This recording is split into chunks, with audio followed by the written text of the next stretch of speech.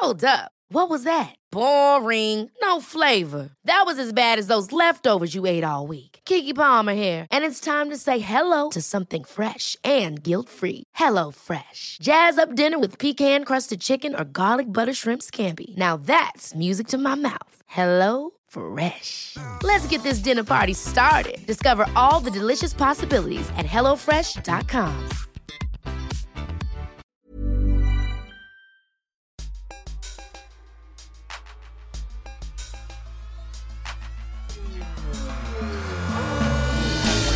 Hi, I'm Amrit Patel.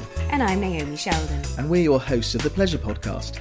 I'm a doctor specialising in sexual function. And I'm a writer with an interest in the internet. We talk to guests to help us understand the relationship we have with our bodies when it comes to sex and intimacy. It's a whole new kind of sex education for your owl. Careful. Pleasure. This week on the Pleasure Podcast, we welcome radio producer, presenter and writer Amrit Matharu. Currently, she's an assistant producer on the Asian Network, and she's known for discussing taboo subjects such as sexuality, a subject rarely discussed within the Asian community. She's passionate about promoting body confidence and works as both a body positive activist and plus-size model. We talked to Amrit about her Sikh background, growing up in the only Asian family in her school in Northampton, and how her parents' values have impacted on her own relationship with romance and sex.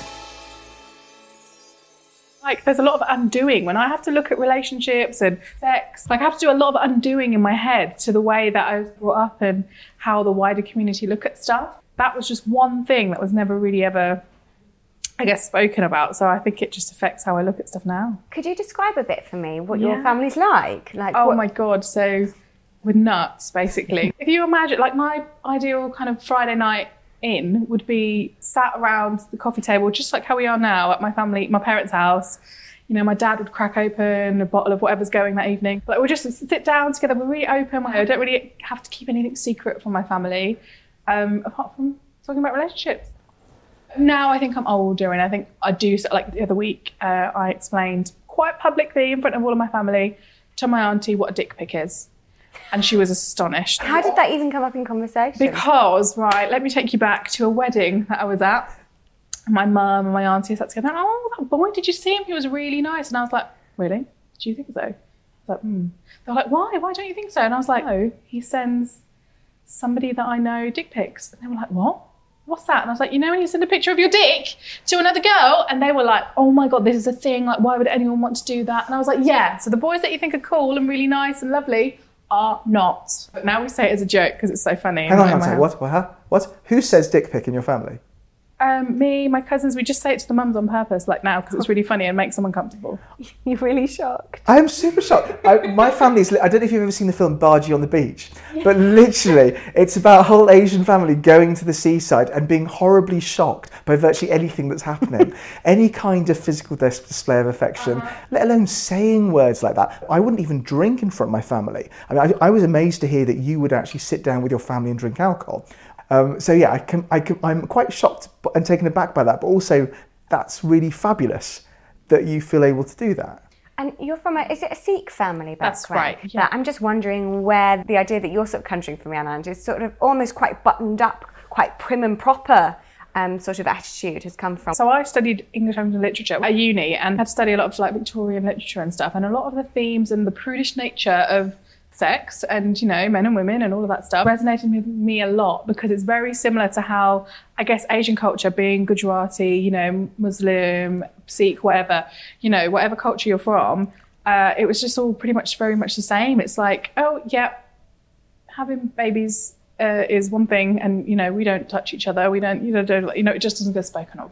Like, and if it happens, it's after hours and no one sees. I don't know how much the influence of Victorian England colonising an area and imposing Christian values or... It probably did, because before that, I mean, the Indians, they invented the Kama Sutra, didn't they? And I think it's interesting when you have Asians, or any group coming from another country or another culture. My parents got to the UK in the early 1970s. You know, my dad couldn't get a job in a bank, which is what he's working as in Kenya, because he was Asian.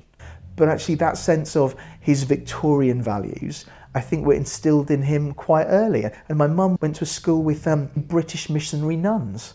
So her English is cut glass 1950s, but also some of her beliefs were cut glass 1950s. And I think she brought that with her. And were you in Northampton? Yeah, so I've just always been there. My family have lived there for like donkey's years. So I've been to Northampton as an actor. Oh, the Will Dangate Theatre? That's it. That's the one, beautiful little chocolate box theatre. But yes, extremely white area, isn't it? Yeah, it is. And I think I remember at school, I think some of the earliest memories of like what perhaps relationships or girlfriend, boyfriends, all that kind of stuff was like being at like lower school. Now I went to a Church of England school as well, and naturally kids are going to play around in the playground, and we used to have like hold weddings, and I would always be so scared that I'd have to marry someone because I was like, oh my god, this is not what we do. So I'd be like, are we the vicar, are we the, to get out of any sort of embarrassing awkward situation that I just didn't want to be in, or have to go home and tell mum and dad, oh, I played wife today in the playground. Like, I just thought it was weird. Today I'm married, 7 children. And then another sort of layer to it was, I always thought, oh, no one would want me to be their wife because I was a brown kid, the only brown kid. Do you know what I mean? But then there was like things like playing kiss chase and stuff like that. And I just remember being really sort of, not horrified, that's not the word, but just really shy and embarrassed to sort of take part in it. So I'd always make sure I ran extra fast so that no one would get me. As I got older, the way I was able to kind of realise what goes on and learn about kind of relationships was through reading, because you can watch TV and stuff, but you're often, as a child, you're sat with your family watching TV around, and those scenes always get turned over, don't they? But when you're reading a book, it's you and the relationship between what's going on with the characters and how you perceive everything in your head. Books like Jacqueline Wilson, like, how the girl fancies the boy at school and all this, that and the other happens. And I was like, oh, right, but all these characters are not Asian, not Punjabi, not girls that are going through the same thing as me. And then I kind of discovered these books by, I don't know if anyone's heard of an author called Bally Rai. No. So Bally wrote similarly like teenage fiction books, but all the characters, of course, were Asian. And they were all having secret boyfriends and secret girlfriends and, escaping arranged marriages. And I was like, oh my God, this is my culture. This is me. This is what I get. And these kids have boyfriends and girlfriends. I was like, oh my God, so I can have one. Like, do you know what I mean? That's how I kind of forged this idea that I'm not just the ugly brown kid at school. It's interesting how if you are not based in a situation where you feel comfortable with discussing sex and relationships, or even playing kiss chase or whatever that is, that the only way you can access the idea of relationships or romance are through these sort of chick lit novels, which I adore. And actually that's how I felt I approached a lot of literature. I mean, first it was fantasy novels, but then I'm a big fan of Jilly Cooper books. I do like the sort of strain of, there's some morality actually in a Jilly Cooper novel, which I think it really appeals to most people, but also particularly sort of British Asians, like a sort of morality tale and a comeuppance when someone has behaved appropriately or not appropriately. But also the sense of not being represented I also saw in television.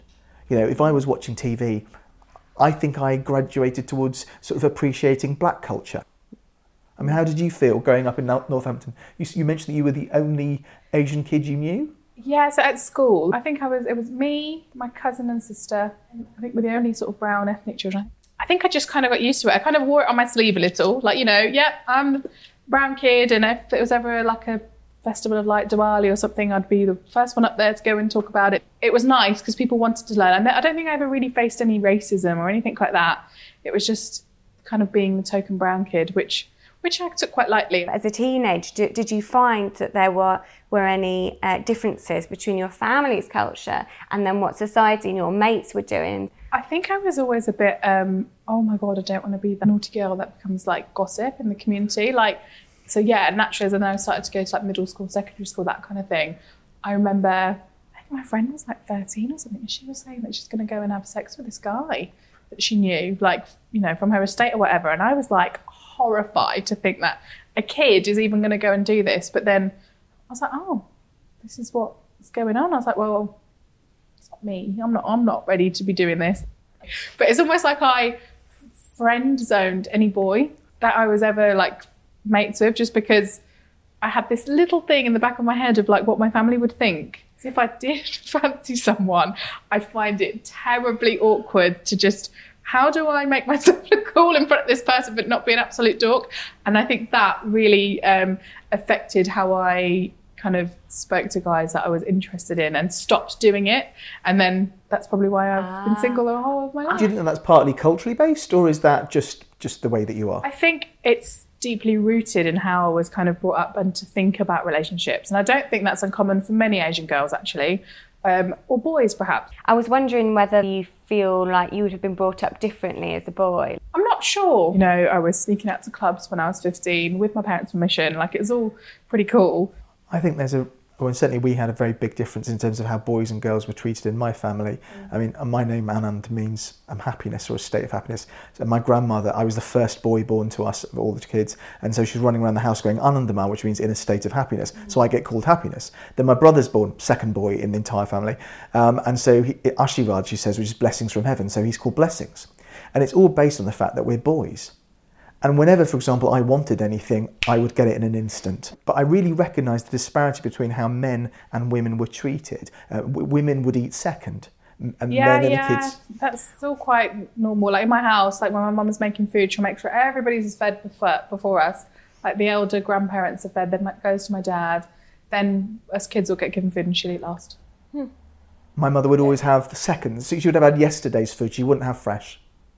And it was really odd. I was thinking, Mum, you've made all this food, there's masses, look how fat we all are. It's not as if we're running out of food anytime soon. But, you know, because I mean, Asians often, like lots of people, show affection through food. But I do feel the difference of my cousins, all the girls, who had to be behaved all the time, had to look pretty all the time, but never sexually available. They had to save their virginity. I mean, I don't know what it's like in your community about that. It's all very much the same. Yeah, you know, I remember just going to uni and my mum being like, going to uni clean and you're coming back clean. Does this mean? But I knew what she meant. She's like, I'm assuming you're a virgin now and you're coming back one, like, don't fuck about. And then I think that just really, like, again, just buttoned me up and really stayed with me whilst I was at uni. Well, it's and like boys were like the last thing I used to think about at uni. Honestly, I don't regret my uni experience, but I do regret that one thing, that I didn't really allow myself to get into a relationship with people. Like, yeah, sure, I met guys and I had some fun with them or whatever, but it's not like I allowed myself to get emotionally attached to anyone. Like, it was like, okay, hi, yep, great, fun, met you now, bye. It's a powerful word, clean, isn't it? Yeah, and I think it's very much in the Asian culture, that's a thing. I don't think it's, the pressure is put so much on guys, you know, but for a girl to be like a unmarried woman who's had sex, it's like terrible, isn't it? It's just the worst thing ever. It's like, how could anyone ever want to marry you? And had you been taught that you should be a virgin? Was never taught it, but it's almost like the known of the unknown, isn't it? Like, it's just what you know. I think it's like the unspoken rule. It's a bit different, but I remember my best friend's mum at school saying to her, yeah, you can, you know, have a boyfriend or two, but you don't want to be spoiled goods for when you have your husband. So spoiled goods, like rotten. Again, it's that dirty analogy, or unclean. I think it's just a very old-fashioned notion, and I think since how I believed and thought of all these things post-uni has changed a lot now. I do think my kind of generation is the generation of change, because I always say to my family, I'm like, you lot gave us so many bloody rules as kids or whatnot. I was like, I'm not going to be like this for my kids. I was like, if my kid is gay, trans, wants to date a white person from a different culture or whatever they want to do, I'm here for it, because I'm the eldest child. So I kind of follow suit of what my parents have said. It's not that I'm being forced to believe these things. It's just how I've been conditioned to think that way. And that's a part of my thinking now. Whilst I might not agree with it, I'm like 50-50 here, but I'm going to stay on this side of the 50, not that side. Yeah. But that side of the 50, we give them to my kids and it'll be their 100 because they can do what they want. I very much get the fact that you are grounded in one background, and then there is the part of you that looks outwards. You know, I knew from a very young age that it was my job to go to school. It was my job to do well. It wasn't my job to have fun. That was very clear. And I took that to heart. And my partner just laughs at me about how ridiculous I am. Just says, Aaron, could you just try and have some fun? And I think whilst actually I'm still quite grateful in lots of ways, because I didn't put myself in harm's way in inverted commas. I feel I've kept myself safe in a lot of ways, but also I stopped myself accessing emotion. I stopped myself accessing relationships at university and stuff. Partly that was because I was gay and I didn't want to acknowledge that, and so you thought, actually I don't want to engage with that, so I won't have a relationship. I'll be friends with everyone. But actually you're never then able to engage. You don't grow up properly emotionally, I don't think. That takes longer to develop.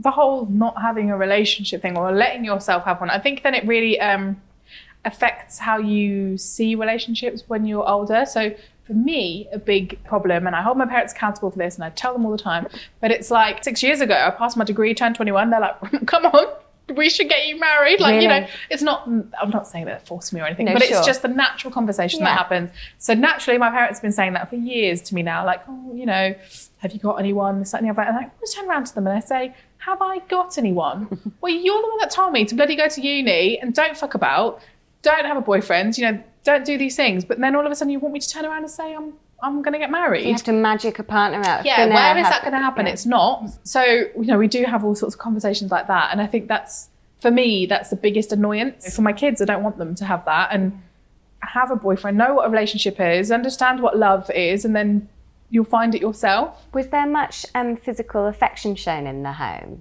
Or within I never South saw Asian my mum and dad families? kiss. Still haven't. I perhaps have seen them hold hands.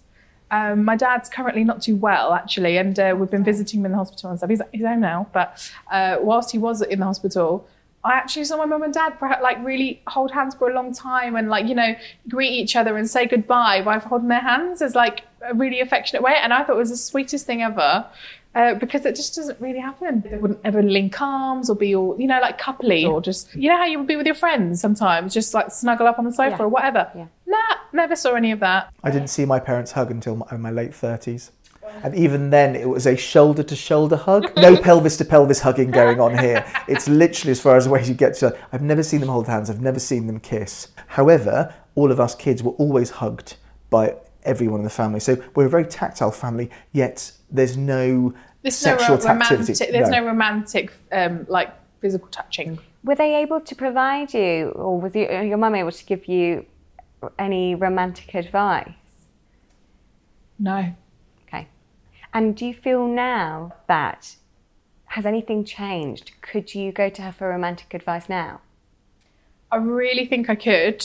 If I was in a position to be in a relationship. I'm just not in a position to be doing that. And it also feels like you have opened them up, actually. Yeah, I think so. And I think that's partly a job of a child to do, to their parents. Because drag them into the present day. I feel like I'm doing that with mine. I don't know if anyone's seen, but I actually was asked to be a part of which has now been shortlisted for an award, a chat with my mum that was recorded and videoed. Can I just interject here? She's saying it's a chat. It's a BBC filmed short story. So it was a recorded video chat of me and my mum sat down actually having like a chat about sex and asking me if I'd had sex. I had to ask my mum, when did you first have sex? And really invasive questions about sex and relationships. And is it the first time you've had this sort of conversation? It was the first time ever I'd had such an abrupt conversation with my mum about it. Yeah. How did it go? I think she was very brave to just be so open to being videoed about it, let alone chat about it, and this go out to thousands of people. So she was very brave, and she did say she did it for me. And how did it feel for you asking such intimate, direct questions? Obviously, it's like a little bit awkward, kind of like, oh God, are we really doing this? But actually, I think I felt quite privileged to be the person to just do it. And it's almost like ripping a plaster off and just getting it out of the way. By keeping this kind of hush-hush notion about it, I think it doesn't do anyone any good. So I felt quite glad that I could just be a person to just move that along a bit and hopefully inspire other kids to be like that with their parents. I did challenge her on a couple of things. So she was asking you questions as well? Oh yeah, it was a two-way street. So the questions were about, when did you lose your virginity? Yeah, and also if someone wanted to have more than one partner and stuff like that, and the kind of her response was that, it's a bit slaggy to be doing that. And I was like, oh, no, Mum, I'll actually, if someone wanted to bang someone this night and then another person the next, the same night for all that we care. That's what people do and that's their business. We can't have that judgy view on them. And I think she didn't expect me to kind of be so on that side of things and supportive. I'm really interested about, because you mentioned that you had been sort of historically single. And your parents keep asking you about getting married, yet they don't seem to have necessarily provided the tools of you moving from that gap between single and married. Oh, they provide the tools, Anand. They provide the tools. Tell me. There's all sorts of things going on, from temple matrimony lists. What is being that? on Asian dating sites and swiping left to right. What's My fingers have repetitive strain injury right now. And what is a temple matrimony list? Oh my God. So the amount of old relatives that will suggest this to me. So it's basically like various temples, often temples that are in kind of more populated Asian areas, will have like a matrimony list of young people who want to get married. Or we assume they want to get married, or their parents might just, shove their photo on a form and send them in. But no, I'm not giving these matrimonial services a bad name. They are really checked out, and it's like, if you want to be there, you can do it. Yeah. And yeah, it's almost like this is a really famous phrase in the Asian culture of biodata. So it'll be your name, your height, your age, your birthday. There's your degree, if you've done one, your job, your weight, your height, all of this stuff that is basically that just makes you a statistic. And you go off on a blind date almost. Yeah, but I've not had a successful one yet. Okay. So you've been on dates from these lists? Or? No, not these lists. I've had random, phone calls, go home to my parents, and they say, "Oh, is your daughter ready to get married?" But it's not. I say that as if someone rings and the next week I'm going to be betrothed. It's not like that at all. It's basically the idea that a family vets out another family's son or daughter. And it's always son and daughter, because let's face it, no one's so LGBT friendly in these methods. They exchange details for the couple, and then the couple will get chatted on WhatsApp or DM each other or whatever. Yeah, it's making the introduction. And to be honest with you, I don't have an issue with that. It's virtually the same thing as joining Tinder or joining an app. And there is so many all these Asian apps now that are designed for this reason. Whether it's dating or marriage, there's these things in place. And is it important for you to find somebody Asian to be in a relationship with? I think, yeah, just because of all the stuff that we were talking about earlier, it's almost like I've accepted my fate that my parents want from me. I say that, but in a really lighthearted way. I just do think I'm quite happy for that to be my... Once upon a time, I didn't think that was going to be what I was into. I think now, just because it wouldn't be so accepting if I... said, oh, all of a sudden I'm going to get married to, Mr. Jones or something like that. They'd be like, who, what, how, why? So I think that's okay for me, and I've accepted that. There's two things I kind of want to talk about. One is kind of the top trumps of dating that you mentioned, where people's height and weight and job title. In your dissertation, you were talking about sort of how are women valued. And you said about, is it Nisha Minhas, the books that you were looking at? She presents the idea of marriage as a type of market where the female is sold like an object, product and possession. The woman is valued for her qualities, for instance, how good she was at cooking, how light was her skin tone, how tall she was, how well off were her family, how educated was she. All these attributes would be collectively added together, and in not so many words, a price would be attached to her. Nisha Minhas is an author who wrote these sort of romantic chick lit novels from an Asian protagonist's view. And one of her books was called The Marriage Market.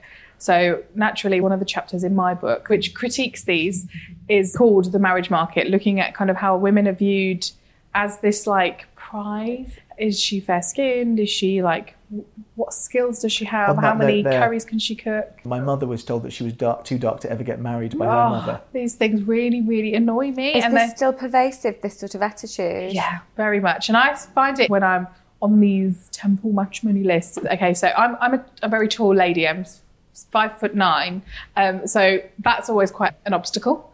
And then the other thing that they have on these forms is your weight and your body type. It's I have no issue in saying that I'm a curvy, big, beautiful woman. It's not a problem for me to say that. And it's just I know automatically what guys are going to think when they see that. Oh, she's fat, not attractive. It's just so not a happy, positive process to look forward to in terms of looking for a life partner. And it gets some people's mental health really down. I wanted to talk about skin colour and the importance of skin colour in the Asian community.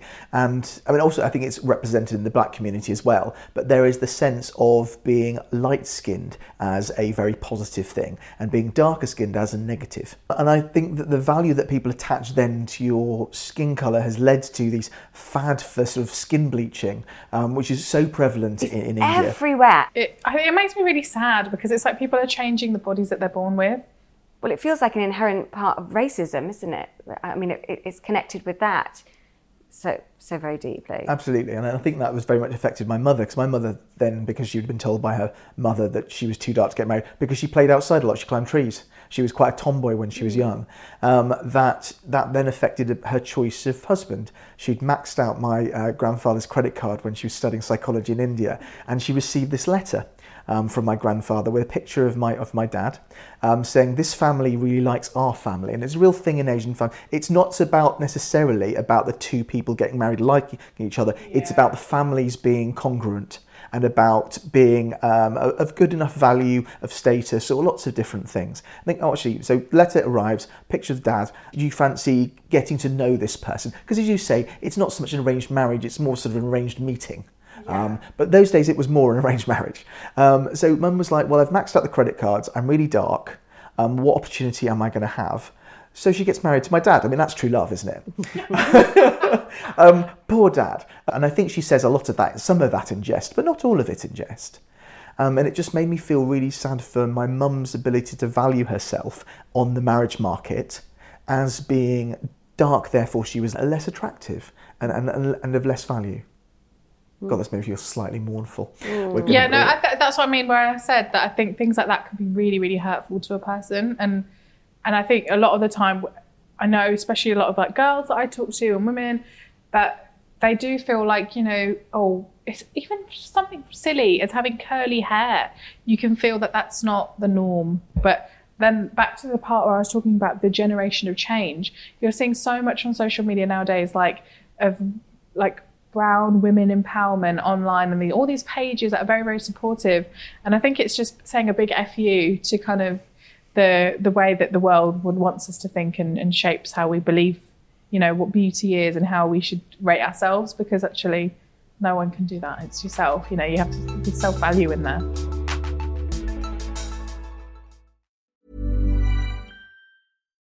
One size fits all seems like a good idea for clothes until you try them on. Same goes for healthcare. That's why United Healthcare offers flexible, budget-friendly coverage for medical, vision, dental, and more. Learn more at uh1.com.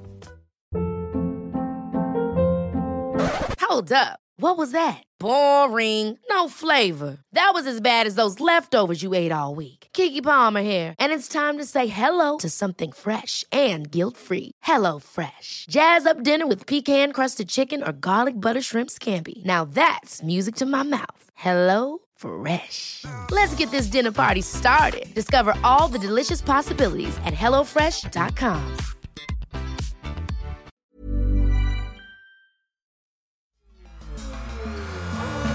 There is a sense of, if you move from another country or the culture to this country or any country, and you are outside your normal culture, to keep it within the tribe, and the sense of marrying your kind. And there's a real sense of that in Crazy Rich Asians, actually. And I'm obsessed with Crazy Rich Asians as a real exploration of what it means to be Asian, but in the sort of pan-Asian perspective. Because it is about family, it's about honour, it's about the allowance for relationships to be visible to our parents, about our parents wanting a specific person for us, because their view is us choosing your partner is actually important for us. We know better than you because we have lived through this experience of challenge and change, and we're going to give you that future that we can't have. Yeah, getting married or being in a relationship is not just the couple's business, it's everyone else's business. It stands for so much more, and I think it's a real telling of the culture in terms of it's not a selfish thing for a couple to just going off and there you are, have your life. It's the marrying of two families. It's all of this stuff that it stands for. There's much more around it, isn't there? Yeah, so much more to consider. Well, also, if you think about the obsession that people have with their heritage in terms of their DNA genetic makeup, how many people are doing genetic testing, and what a massive business that is, and how people are really interested in exactly their makeup. And they also want to have a kind of a flag to put in the map and go, that's me, that's where I'm from, and I know where I'm from, and these are my people. And it's a very human, very natural instinct, I think, to have that. And so to marry and to procreate with people who share your genetic makeup, it must be like a real natural urge. I remember, so half my family's Jewish, and I remember my grandmother saying to me, if you don't marry a Jewish guy, we're not practicing, by the way, at all, but she would say to me, if you don't marry a Jewish man, you're contributing to the silent death of the Jews. I mean, that kind of stuff. Heavy. Very heavy, but about that kind of deep urge of a continuation of a line. Just feels so powerful. I mean, you referenced almost the term race traitor, and there is the sense of if you marry outside of the culture, that actually you are either polluting it by diluting it, or you are rejecting your background culture. I mean, and when I got together with my partner, understandably, he wanted to meet my family, and it was initially a bit shy and a bit reticent of him meeting my larger family, because my larger family is several hundred people. And so I thought, do you know what, what's the easiest way to him to meet everyone in one go? Well, let's go to a small wedding, so only 250 guests. And so a quarter of the family. A quarter of the family. So I ring my cousin up and I go, look, would you mind if I brought my male partner to your wedding? And she was like, oh honey, fantastic, anything to take away from the fact I'm marrying a black guy. Love it. And honestly, and it was so true, because actually there's a real sort of a racism actually that is really that actually, you know, Asian is best, white is kind of okay, but do not marry a black man. And I mean I found that so distasteful, but I think that's present in lots of cultures, about this sense that, you know, the same is good and important, to be the same colour, the same family, the same race. Not same family. Not the same family. No, at least they'd try a different village. It's the things that you were saying about what your grandmother said, and I kind of resonate with that in terms of how it's perceived in our culture, and, you know, how I talk about it in the book as well, but even things like caste. And I have this conversation with my family a lot of the time as well, in terms of, you know, so I'm expected to marry someone of the same religion, the same culture, the same caste. And in this big world that we live in, it can become quite difficult to find such a specific thing. I was wondering if you would tell me a little bit more about caste. So, I mean, it's a really, really ancient part of Asian culture that, you know, stems back to and I guess it's very similar to how in the English culture you would have such and such family that are the bakers or carpenters, and, you know, it comes back from your working trade, what your family and ancestors would have done. So similarly, in our culture, you have people who work with leather, you have people that cut hair, who may be barbers, carpenters, farmers, all of this kind of thing, and that's how the caste system is sort of built. And then because of that, then there becomes a hierarchy, and that's a really, really old, outdated thing that I think, again, our generation is that generation of change in terms of changing that mindset. But I don't speak for everyone. That's a big overgeneralization, because some people are very, very patriotic to it and will only want to marry, or, you know, sometimes take it even as far as being friends with people of the same caste and stuff. But that is, you know, a very slim. And if you were to marry outside of your caste, you might be ostracised. Yeah. That's a huge thing. I mean, and you know, the Dalit caste, which is meant to be the untouchable caste, have such a difficult time in India still. You know, they have been given the rights. However, they haven't been given that within the culture, if that makes sense. So, you know, legally they are of the same status, but actually not in terms of behaviour. And is that important to your family? I do think in terms of marriage, because I think there's a way of looking at this in two sort of ways. If I fell in love and was going out with somebody, which I'm currently not. So if anyone listening to this podcast wants to slide into my DMs, you know, feel free. However, no, but if I had met someone, and whoever they were, whatever, if I was genuinely happy and in love and ready to take that next step in my life, I think my family would just be happy for me. It wouldn't be such a preference. You know, but because I'm not in that position and of the age to start getting married, and everybody's looking and whatnot, they're looking for that one specific thing that is same caste and same religion, the same culture that, you know, will fit in their ideal world. But saying that, if someone comes along and that doesn't fit that specific criteria, it's not going to be the end of the world. In your book, you write about Asian women, if they have had previous partners, that actually they may not be good enough or suitable for an Asian, British Asian. They may have to go and search for someone back home that might be more suitable. Like there's a hierarchy again of Asians from England versus Asians from India or Africa. And that struck me again as just extraordinary, just about how many layers of hierarchy they're in. It's utterly exhausting. Yeah, and in the book I kind of comment on, if you're a sort of a British Asian woman, you're given a bit more intelligence and sort of a say-so and a bit more sort of authority to yourself here because you have a voice. Whereas perhaps a woman from India or from whichever sort of motherland that might be, Pakistan, Bangladesh, whatever, is more sort of timid and meek and will follow instruction and kind of be more of that subservient housewife compared to what someone who has grown up in more of a Western world might, dare I say, use their own initiative. So I can imagine some men might find that quite desirable. Yeah, I think a lot of the time, and I mean, I see it and I have seen it with perhaps family members or just friends that, where guys have got married and they might have been particularly rogue in their younger years, and to control them or just to keep them happy and get them married off, they get given a wife from back home. And I think things like that can be, like, obviously I'm imagining and hoping it's all very consensual and everything wants to happen. But actually, that idea really needs undoing, that, they just need a wife from back home. I'm wondering why that they'd be these rogue boys who would be paired up with the women from... Because perhaps women here will see their behaviours and not want to get married to them, whereas, a woman who is a lot more subservient will just do, and get married and, and be grateful somehow. Absolutely, and keep up family appearances that their son is now happily married, there's going to be children and all of this stuff, whereas perhaps might not have happened so easily with a wife that may be from the Western world. Is it part of the culture at all, this idea of so we're currently recording this in Whitechapel, and this is actually a very Bangladeshi area, and there's still very much a culture around with our neighbours that we hear about, where the women will move in with the husband's family often, and I was just wondering how common that is just generally in South Asian cultures. I mean, it is quite a expected sort of thing that you would go and move to your in-laws, because it comes back from like the olden sort of traditions of a woman would become married and leave her family and go to her in-laws' family and become theirs. And there's all sorts of like folklore and folk tales and songs that, kind of represent this, and that's the culture. But actually, I think now as we just move forward with more of a Western thinking and just modernising, that doesn't always happen.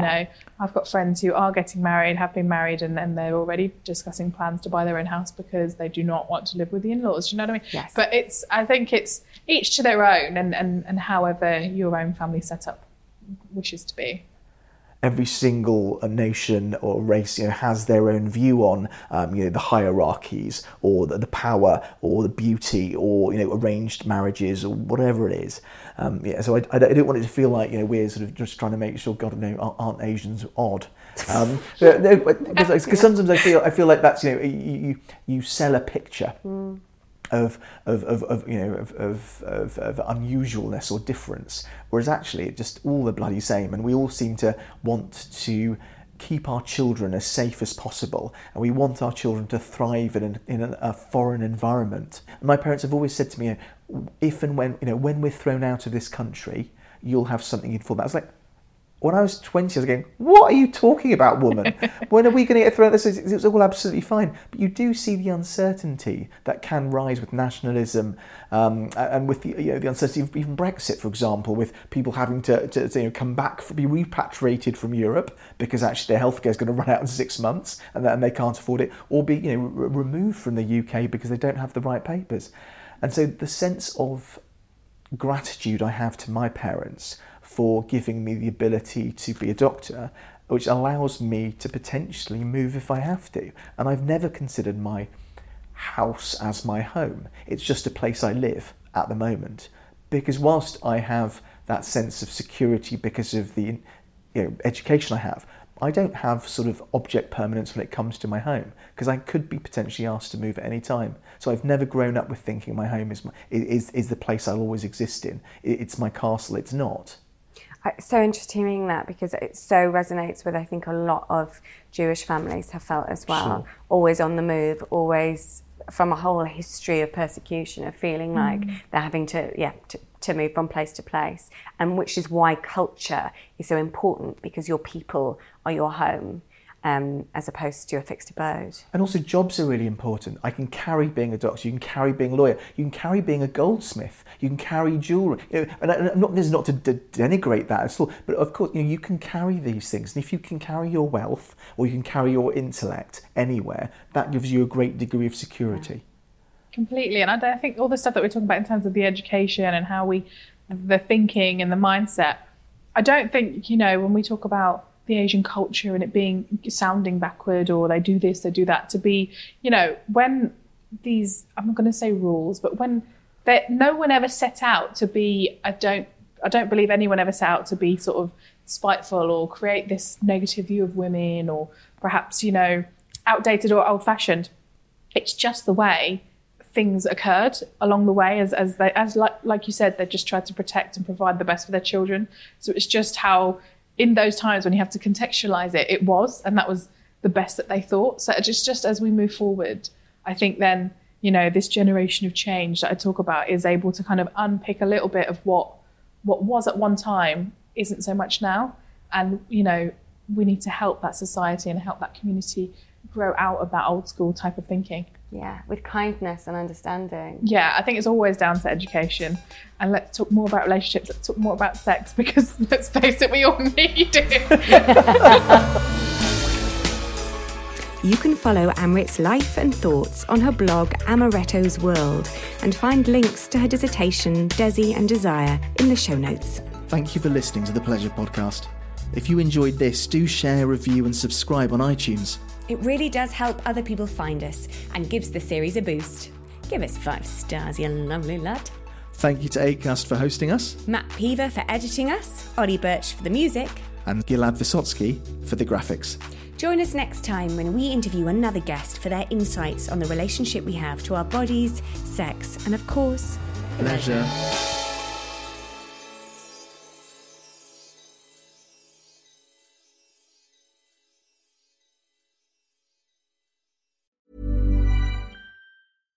Hi, I'm Daniel, founder of Pretty Litter. Cats and cat owners deserve better than any old-fashioned litter. That's why I teamed up with scientists and veterinarians to create Pretty Litter. Its innovative crystal formula has superior odor control and weighs up to 80% less than clay litter.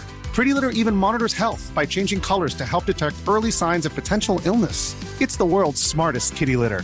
Go to prettylitter.com and use code ACAST for 20% off your first order and a free cat toy. Terms and conditions apply. See site for details.